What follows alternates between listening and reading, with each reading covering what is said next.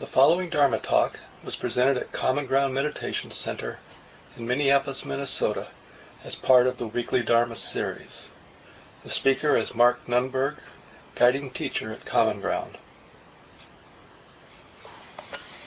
Many of you know that we've been slowly working through Jack Kornfield's recent book, The Wise Heart, a guide to the universal teachings of Buddhist psychology. Finished chapter 7 last week. We'll be taking a couple weeks to look at chapter 8. But I thought I might just take a couple minutes and review the different principles from the Buddhist teachings through the first 7 chapters. It just gives us a nice lay of the land of this particular path, the spiritual path, or path of awakening as it's called in the Buddhist tradition, where our spiritual life or our spiritual practice, we see about, this, I guess it's a metaphor, but the practice of waking up, that's really what spiritual life is about. And not being awake is a kind of death. And the Buddha used this image in his teachings. To not be mindful is to be as if already dead. And to be mindful is synonymous with being free. We talked about that the last couple of weeks. But the book begins with this principle about seeing the inner nobility and beauty of all human beings. And clearly, some of the times we are not beautiful human beings. We're miserable. And even in some ways despicable, right? Anybody here not cycle through being despicable at times? But we can open to that experience of being bad, being naughty, in a way that's quite beautiful. Or we can care about how miserable our life is in a way that's quite noble and beautiful, right? And so this is what this first principle is pointing to. No matter how miserable or difficult or how limited our experiences at any time, there is a way of relating with wisdom that's really beautiful. The capacity the heart or mind has to acknowledge, this is how it is. It's a mess and it's like this. That is beautiful, even if, in terms of the surface of things are really bad or difficult or not the way we'd like them to be. The second chapter, Jack Kornfield writes about the second principle, which is compassion is our deepest nature. It arises from our interconnection with all things. Once we start more and more in life, in our formal practice, and then generally through our days, once we're able to recognize this basic goodness, like, again, that I can relate to this experience, whether it's a good experience or a really miserable experience, I can relate with compassion, with understanding, with forgiveness. And then we realize everybody else has that same capacity. And sometimes it's manifesting and sometimes it's not. And we really get, just like we start to get in our own experience, that when we're disconnected from wisdom, not only do we cycle through difficult moments, but then on top of the difficult moments in life, we hate ourselves, or we hate life, or we hate somebody for thinking that they're causing our difficulty. So we layer difficulty, suffering on top of what's already painful. And then we notice that's also true with other people. And it really moves our heart. It moves our heart when we see somebody expressing that inner beauty, like they're in a difficult place, but they have some wisdom, some perspective that allows them to forgive, that allows them to be patient, that allows them to be loving. Or they're in a beautiful place and they're able to be really grateful and joyful in a way that isn't about attachment or I'm bigger than you are, I'm better than you are. So we start to see that capacity in other people, and we also see people being cut off from their essential goodness. And so they're just miserable, and then layering reactivity on top of being miserable, and just sort of that exponential growth of dukkha, of suffering, of stress. That also moves our heart. And this expansion, this sort of movement toward what is ultimately immeasurable, it doesn't run out. This, you can call it love or compassion, is about understanding our own life and then recognizing what's ultimately true here as a human being is also true out there. And that's the second principle that we talked about back, I'm not sure when, maybe late fall. Can't remember when we started the book. And then chapter 3, the principle here is when we shift attention from experience to the spacious consciousness that knows, wisdom arises. And this is this basic movement in practice. Generally, what's so problematic for us, because of our habits, is our mind, the part of the mind that pays attention, has the tendency to fixate on objects. I might have said one thing, in the last 10 minutes that, you didn't like. And you might stop hearing everything else, and the mind could fixate on that one statement. Oh, he is such an idiot that he said that, or something like that. Or, you don't like the sweater. And, our mind does this all the time. We fixate on all kinds of relatively trivial things, and then basically experience our whole life through that temporary fixation until we have another fixation. Well, you really like this sweater. And so then everything at Common Ground and everything Mark is saying is glorious because it's such a nice sweater. Or something like that.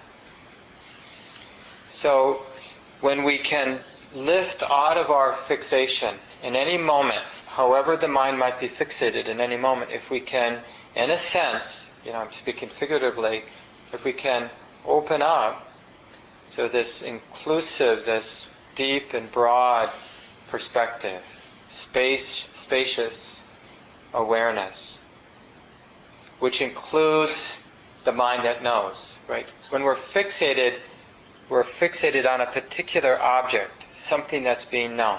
It could be a thought that's being known, or emotion, or a sound, or a sight. But when we opening up by definition here means we start to lose the distinction between subject and object. So we're aware of subject and object. We're aware of the knowing and what's being known. And it really shifts the perspective and allows, as Jack Kornfield says in this principle, coming out of the Buddhist teachings, it allows wisdom to arise. So that was 3. Chapter 4, the principle was recognize the mental states that fill consciousness, shift from unhealthy states to healthy ones.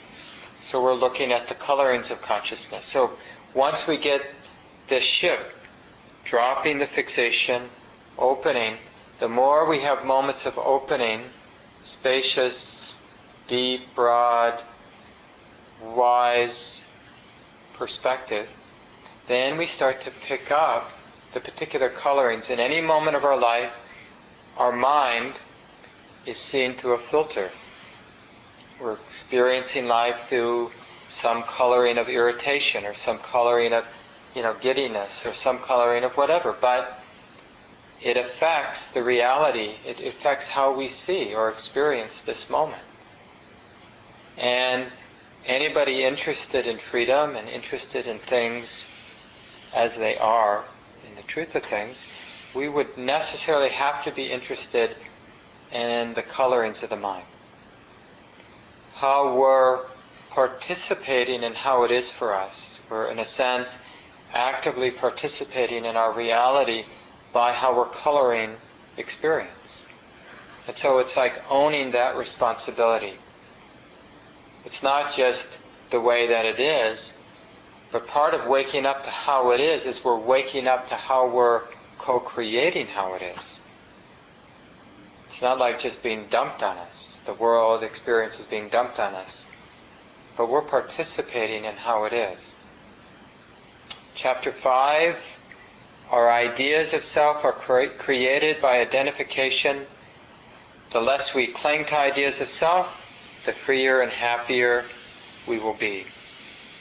Alright, so it's just one of the things we notice when we become a good student of the colorings of consciousness, the different filters, we begin to be able to very quickly get an intuitive sense of what's at the heart of all unskillful filters or colorings.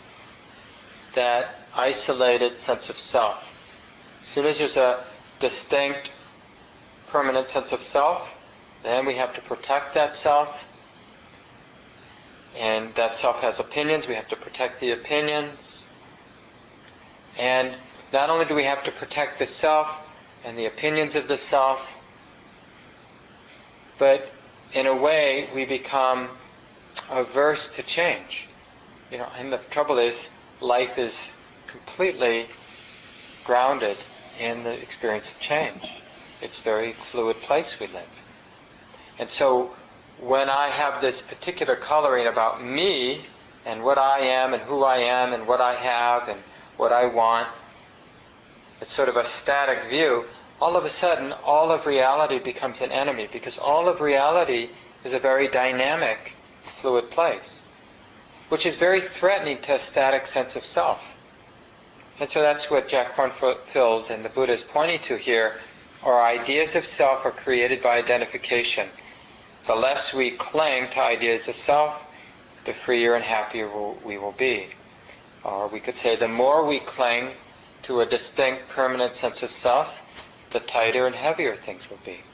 And this is something not to believe in, but when we talked about this chapter, we actually want to practice this. Just to learn to recognize that correlation. When we're strongly clinging to a sense of self, things are heavy. And when we're able to see that filter and not be confused by it, not act it out, then things start to loosen up. It's like, even right now, just to play with this point, this principle for a few seconds. We all have a life situation now, problems. I remember when I was a little boy, Father Brennan was the pastor at our Catholic church, and I was I was going to say paper boy, I was an altar boy for this priest and others, and I remember somebody asking him, he was kind of old and a bit of a curmudgeon, and somebody asked him, how are you doing? Just a normal greeting, and he kind of barked back, well, if you got an hour, I'll tell you. And then he said something to the effect of like, there are a lot of problems. And we can, we have that feeling a lot about our life from that particular point of view, that self point of view. Because everything is a problem. Even if, like now at Common Ground, we have a beautiful center. It wasn't always this way, as you might imagine. And it took a lot of work by a lot of people for a long time to make it like this. And so you would think that those of us who've been part of the long process of making it like this could finally rest. But no, there's a lot to be tight about. Like people knocking over their water, or, and staining the floor, or, any number of things that can make us neurotic about protecting the building. If only people didn't come, then it would last longer, or something like that.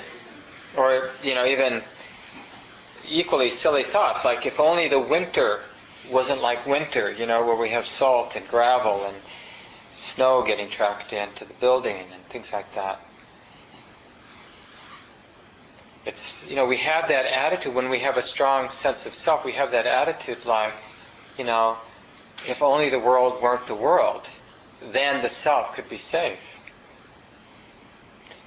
The next chapter, chapter 6, the principle here is our life has universal and personal nature. Both dimensions must be respected if we are to be happy and free. So once we get a sense of this deep and broad, open perspective. Not a center, not seeing the world from a static center. We can feel the freedom, and then we can want that freedom. It's sort of paradoxical. The self wants to own the freedom of not self, not self-centeredness. So even that can get neurotic. So the point here from the Buddhist teachings is to really integrate freedom, we have to be free in this very personal life situation, as a parent, as a friend, as a lover, as somebody who needs to feed himself, have a roof over our head, earn a living. All of these very sticky and seemingly personal aspects of life. It's like learning how to accept, to in a way ground into these ordinary details of being a human being, and at the same time not losing the vast, open, non-center to our experience. So we can maintain this understanding that things are very fluid and very impersonal, and still take up our personal responsibilities to take care of our body, to take care of our loved ones, to respond, to let the personality manifest itself in all of its glory and imperfection. So this is that integration of the universal, of what Jack Kornfield calls the universal and the personal. And then finally, this last couple weeks, chapter 7, we talked about how mindful attention to any experience is liberating. Mindfulness brings perspective, balance, and freedom. It's really at the heart of this whole path of awakening. There's a particular mental muscle, I guess we could say. We call it mindfulness. And it's really a collection of qualities that is profoundly transforming and surprisingly transforming. It seems almost silly, like if you just said it in a normal crowd of people who hadn't been practicing, that, hey, do you know the most amazing thing in the world is paying attention? You'd be laughed at. I mean, in a lot of circles at least. It's like, oh, I'm already paying attention. And believe me, it isn't amazing. Because if we ask people, they'd say, yeah, I'm pretty mindful during the day. People generally think, I'm pretty mindful during the day. But just because there's consciousness, just because the mind is sensitive to the different sense gates, seeing and hearing and smelling and tasting and touching and thinking, doesn't mean we're mindful. Mindfulness is a particular aspect to attention. So there's an attention, like I'm sensitive to seeing. I see the blackness, I see the shape of the zabuton and the zafu sitting in front of me, or I hear my own voice, I hear the blower, I feel my body, I feel the burning sensation of my knee, and I feel the contact of the sits bones on the cushion. I feel the coolness of the air against my cheek. So we can be sensitive, but there's a second or an additional part that makes it a moment of mindfulness, which is an awareness that this is how it is now. And the example I like to give, because it's so telling, is how we can drive home along a familiar path, through heavy traffic. And when we get home, it's like we can't remember having been there. We know we got home because there we are, in our kitchen. Cars in the garage or out on the street. But we were completely oblivious. We weren't aware we were driving as we were driving home. But clearly we were seeing the traffic and we were turning this way and that way and putting the brake on at the appropriate times. But there wasn't a sense of, oh, this is how it is now. Seeing is like this. The touch of the steering wheel is like this. The thought I should slow down or I need to speed up is like this. There's no awareness. There's no wisdom awareness that recognizes this is the present moment. I mean, even that, it's a little troublesome to say that we need to be aware of the present moment. that it's a very distinct wisdom happening when we're mindful. It's like another dimension arises in our experience. We're living a two-dimensional life, just sort of acting out habit energy, sensitive of course, but not missing a dimension. And then, because of a good habit, or because we've been training, or somebody reminds us, all of a sudden this other dimension comes in. And we're aware that this is how it is now. So that was really from chapter 7. And chapter 8 is about mindfulness of the body. And the principle here is mindfulness of the body allows us to live fully. It brings healing, wisdom, and freedom. One of the great meditation masters of the last century, Ajahn Mun, one of the teachers of Ajahn Chah, and many other great Thai meditation masters that have had quite an influence on the Buddhism coming to the West, and a place like Common Ground as well. He said, in your investigation of the world, never allow the mind to desert the body. Examine its nature, see the elements that comprise it. When its true nature is seen fully and lucidly, by the heart, by the mind, the wonders of the world will become clear. And he's really paralleling something the Buddha said in one of his teachings when late at night, at least as the story goes, a celestial being came down from one of the angelic or celestial realms to ask the Buddha a question.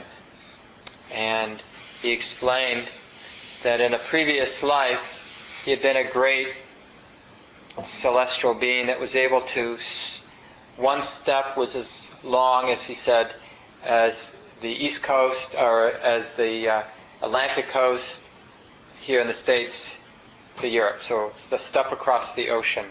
And for 100 years straight, except for sleeping and eating and those sorts of things, he did nothing but search for the end of the world, the end of suffering.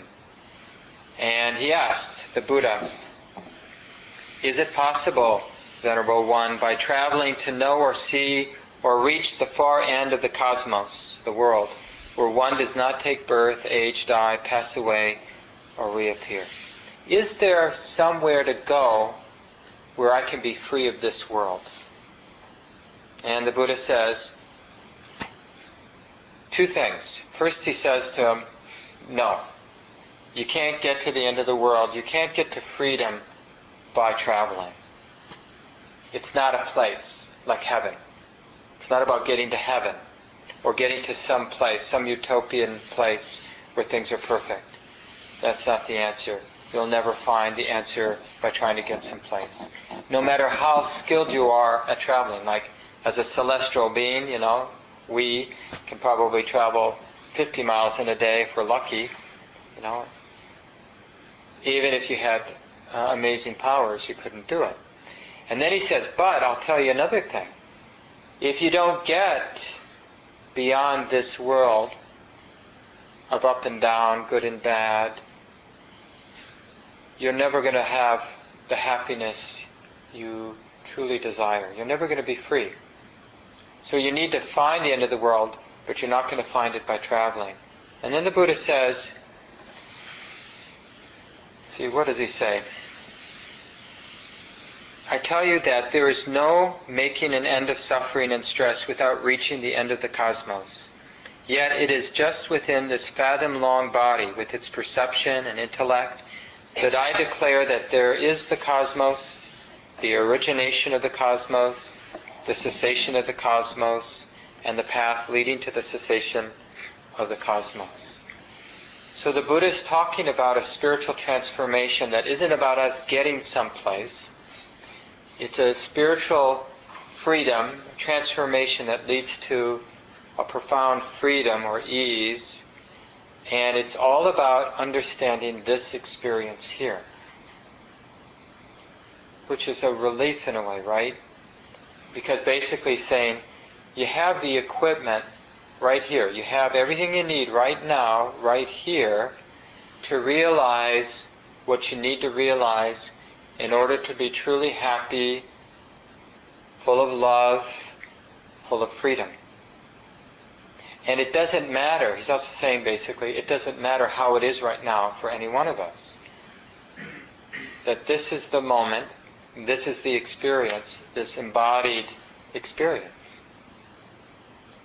And this is really useful because, of course, one of the things that's so clear to us often, especially in the beginning when we sit down,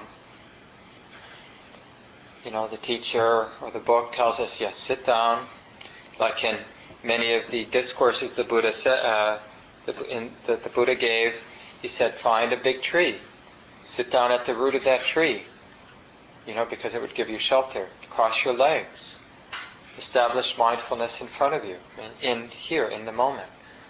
Oh, it's like this. Over and over again, he'd give that instruction.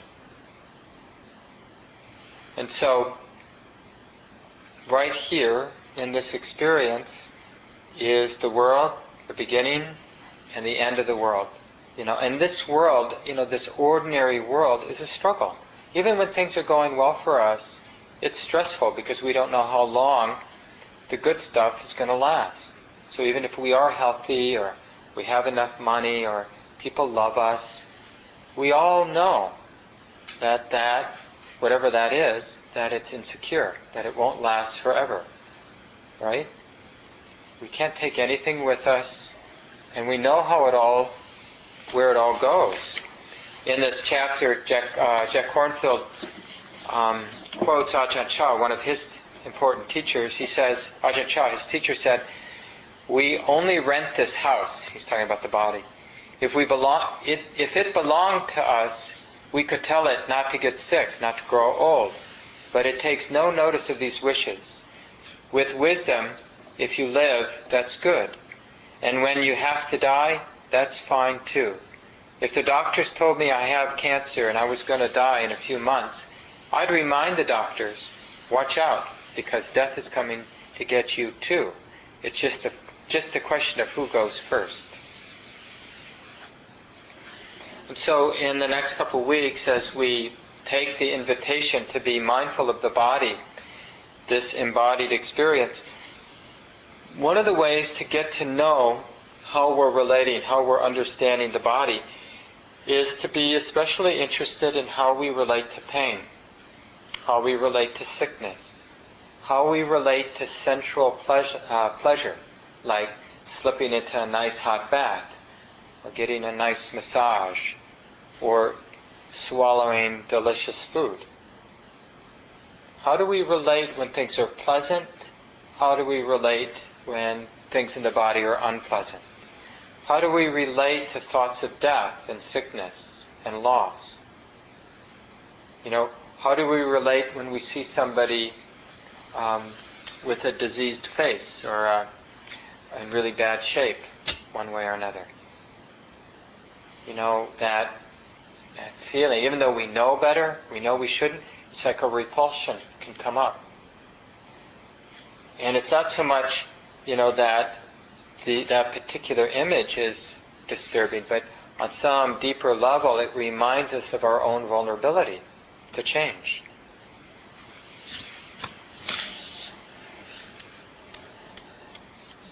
So the real practice for us is to begin to appreciate that whether we know it or not, we have this maybe primal and primary relationship with the body.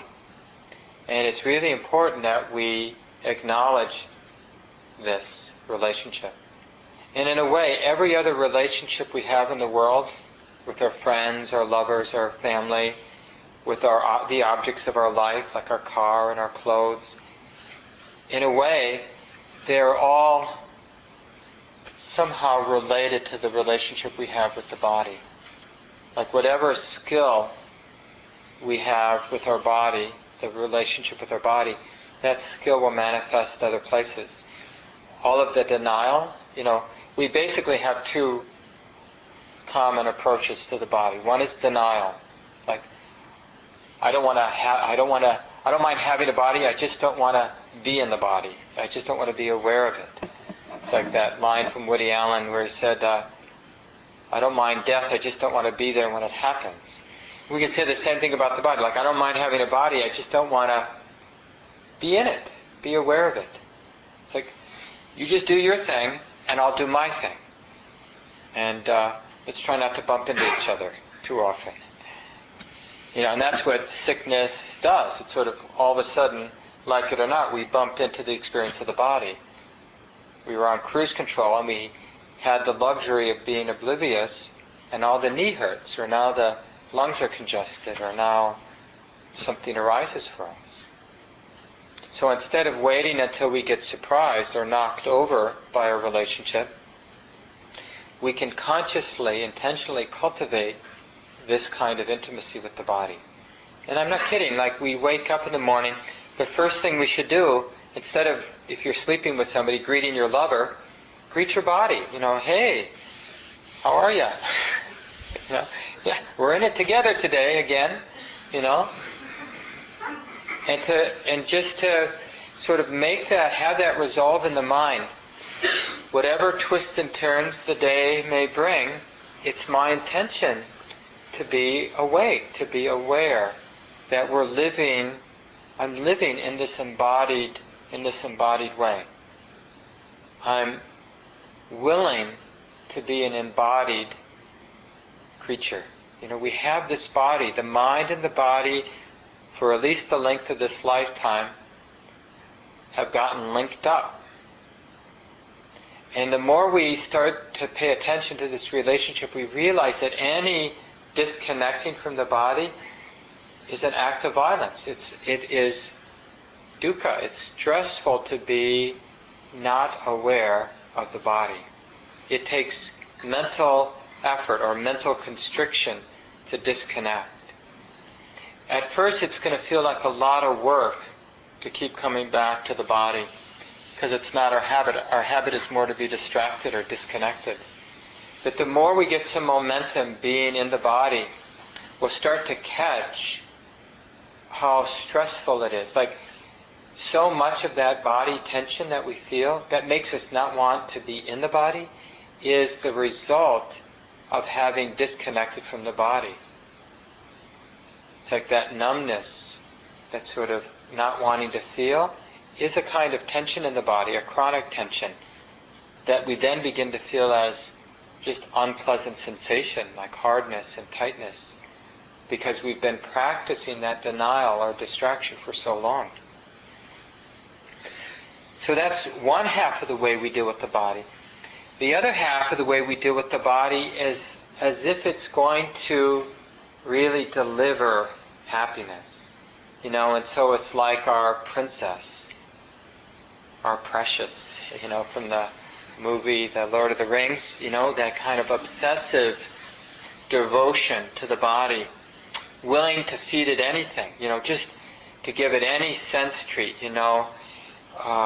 the clothes we buy, the food we consume, all of these sort of sensual objects that we're attracted to. It's like there's this ferocious beast that's hungry, and we get a little respite from the ferociousness, from the meanness of the beast when we throw something at it and give it some food.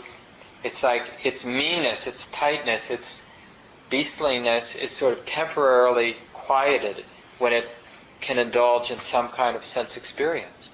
So our whole life we're enslaved to giving the body, the sensitivity of the body, the seeing, the hearing, the smelling, the tasting, the touching, giving it another experience.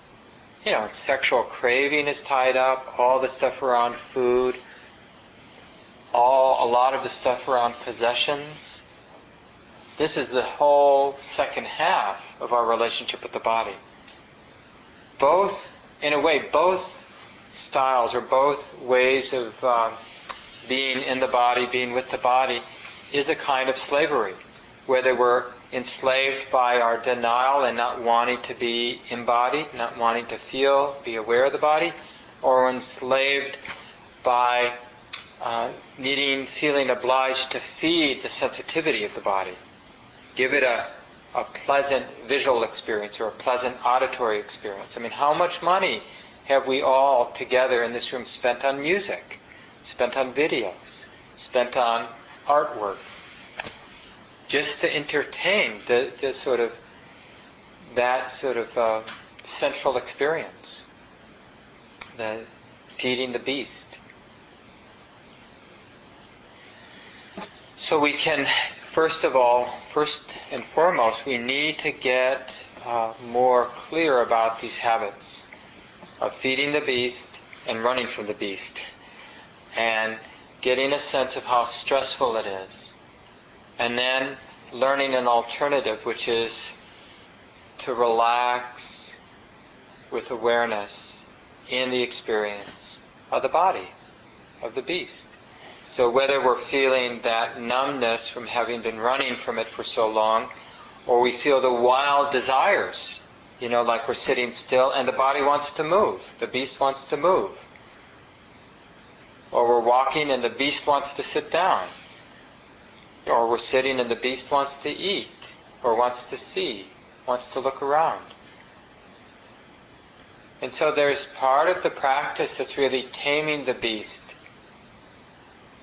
But the other half of practice is really to love the beast. That denial, like not wanting to be in the body, there's a certain fear. So part of it is just like willing to feel what it's like, making peace with the numbness, with the hardness, with the unpleasant sensations of the body. This is why practice is so challenging most of the time for most people. The Buddha said once that there are 4 types of people. People whose practice progresses very quickly and is very pleasant. You can probably guess there aren't too many of those people. Then there are people whose practice progresses very quickly but is very painful. And then there's people who practice progresses very slowly but it's pleasant. And then there's the majority of us where the practice progresses slowly and it's unpleasant. I'm guessing, but my guess is this is the majority, or at least the bulk of people. So a lot of the difficulty comes in the transformation of our relationship to the body, to physicality. From these bad habits of just being enslaved by desire and the need to keep feeding the system with sense experiences that are pleasant. And when we're exhausted by that, we just want out. So what we create mental worlds that we inhabit, don't we?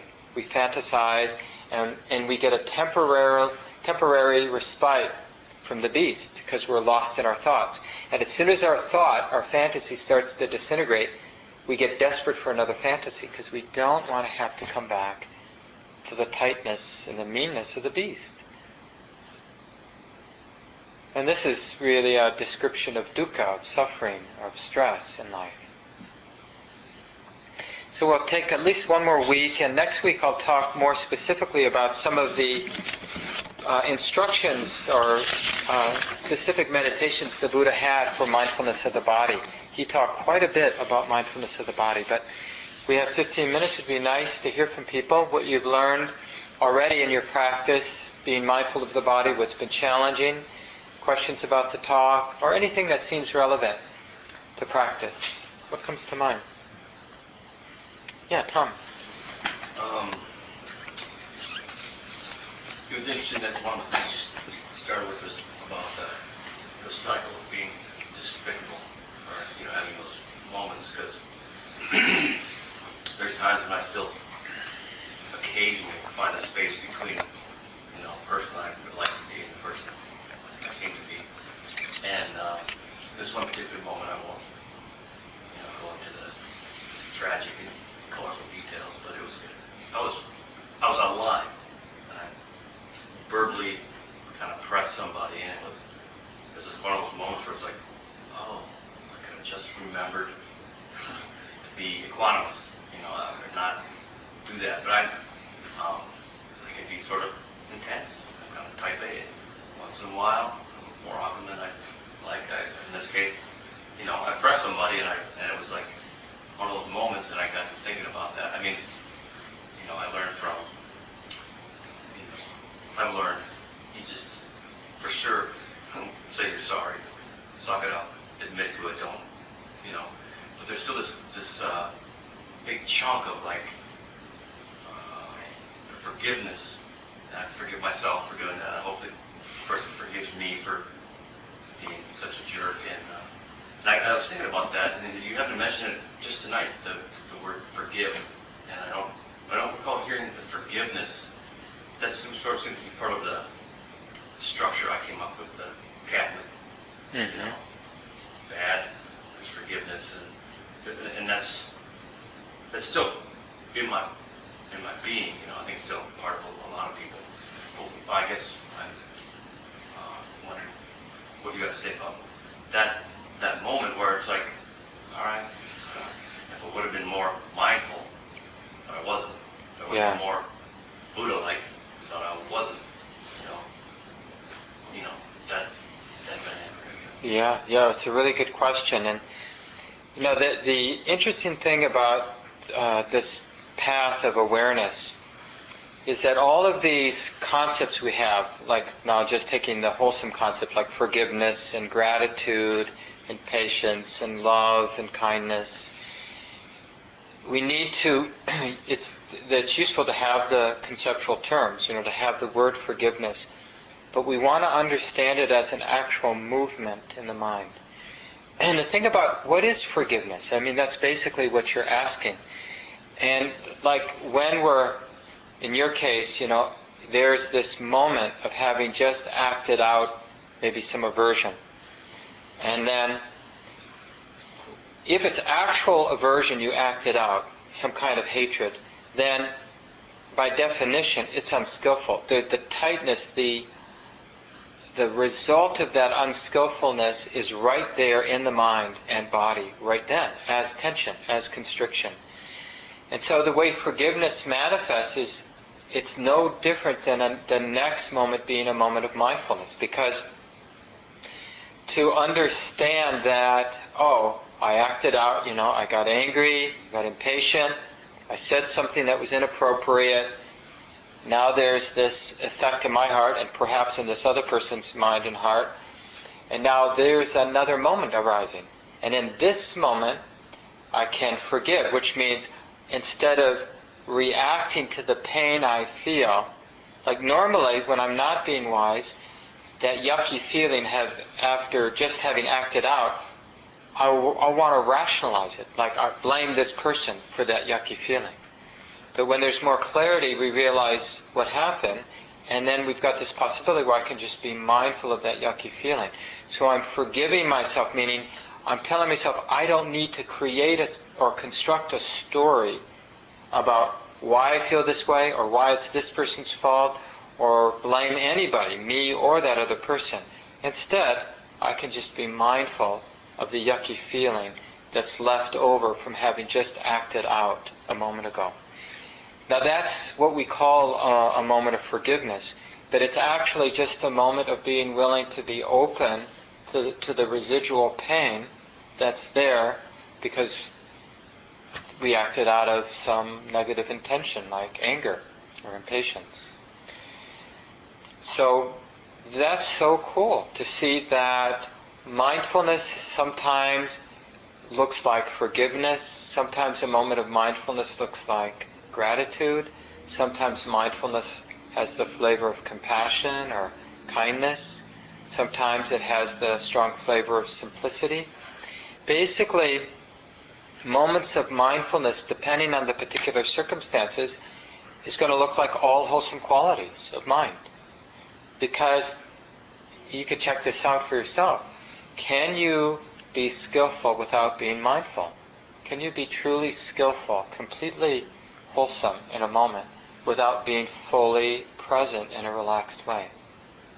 So forgiveness requires that full and complete presence with the feeling of having blown it and then forgiving ourselves. Or in case of forgiving somebody else, we're present with the residual feeling of resentment and anger toward that person. And like instead of proliferating around all the ideas I have about why that person's wrong or bad, instead I'm just going to feel it That's what the forgiveness is. I'm not going to pick up the story that that person's bad anymore. I'm tired of it. So I'm going to forgive him. But what we're really doing is we're willing just to feel what's left over. What's alive in the heart. Is that kind of what you were getting at? Yeah. Yeah. Yes, I don't know your name. My name is Jen. I am new to this community and to mindfulness meditation in general, and I have a question about one of the points that you brought up in your talk about the two approaches to dealing with or engaging with our body. There was the approach of denial or escapism, and then the approach of sort of taming the beast, as you put it.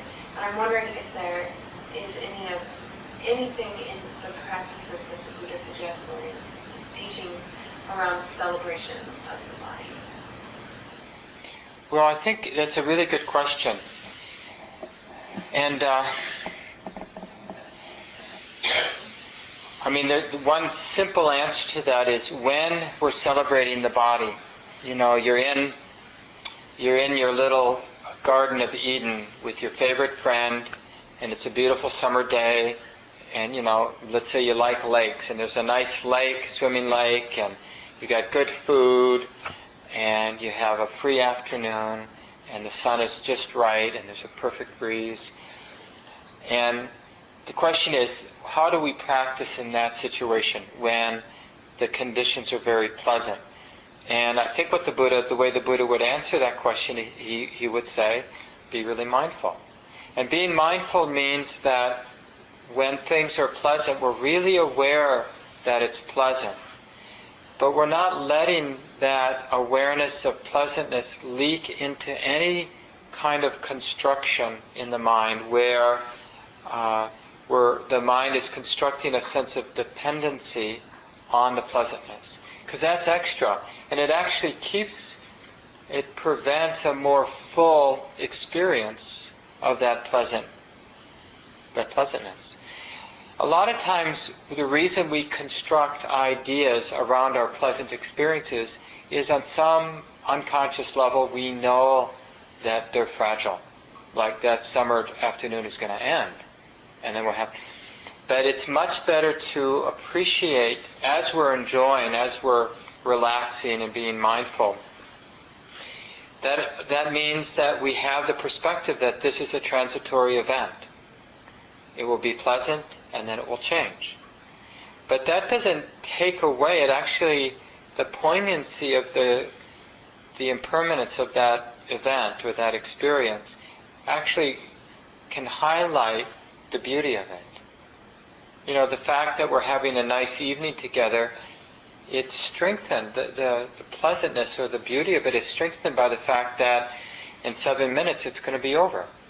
And that, if this is going to last forever, it'd probably become torturous.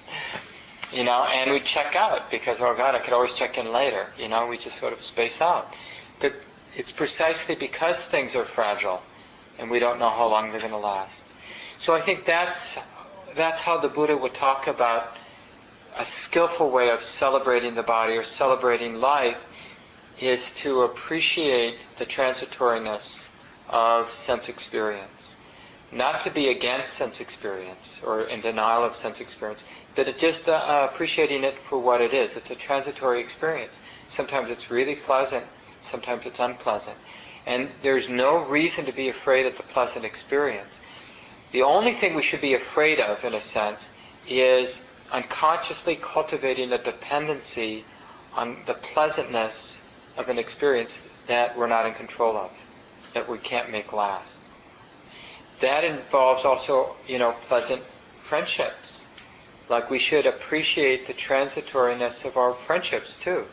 We don't know how long they're going to last. That doesn't make it worse. It's just the truth. So some people don't like to hear that because they think it's sort of a denial of life or a sort of rejection of the world. It's not. It's basically learning how to appreciate the world by the mind, the understanding, being in alignment with the way it is. And understanding that any kind of dependency on something that's fluid and transitory, it's stressful. The dependency is stressful. The pleasant experience in and of itself isn't stressful. It's pleasant. And sometimes really beautiful. Thanks for the good question. Maybe time for one or two more thoughts? Yeah, Jeff. I'm wondering if this kind of is tonight's this last week, my baby died. And I was thinking about it. First of all, I have a lot of gratitude towards the Dharma. It helped me be present throughout her short life. And, even though it was about an hour-long life, it's like a whole life, and especially being there.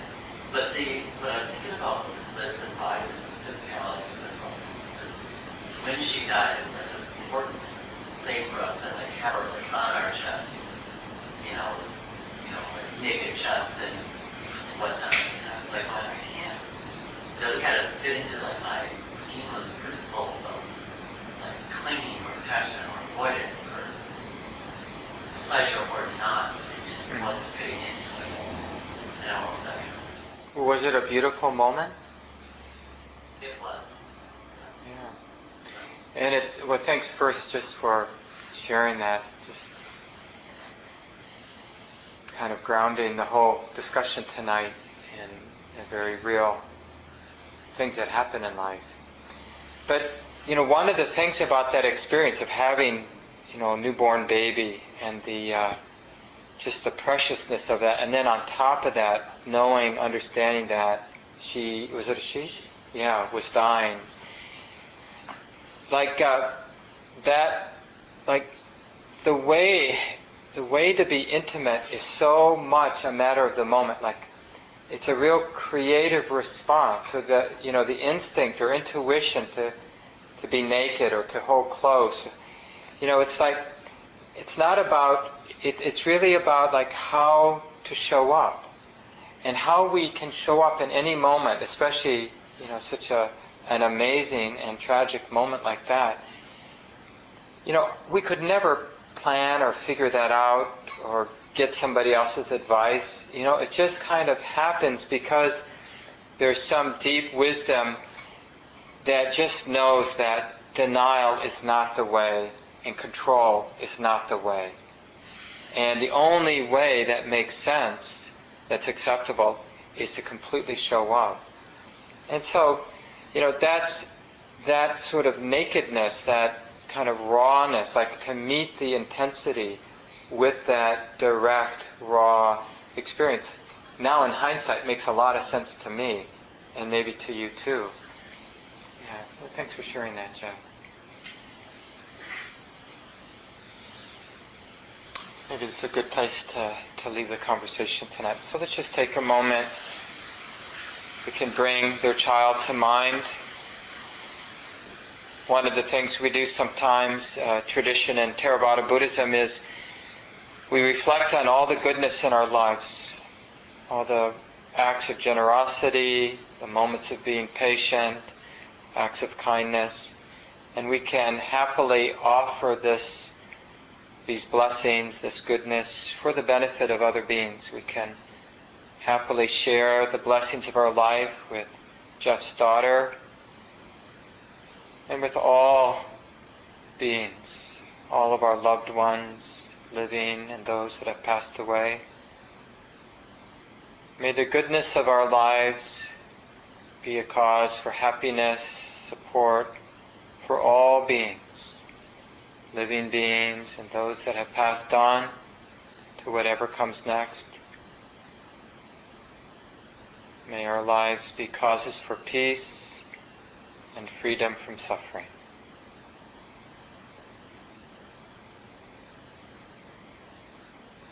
And thanks everyone for coming tonight. Really nice to be here together.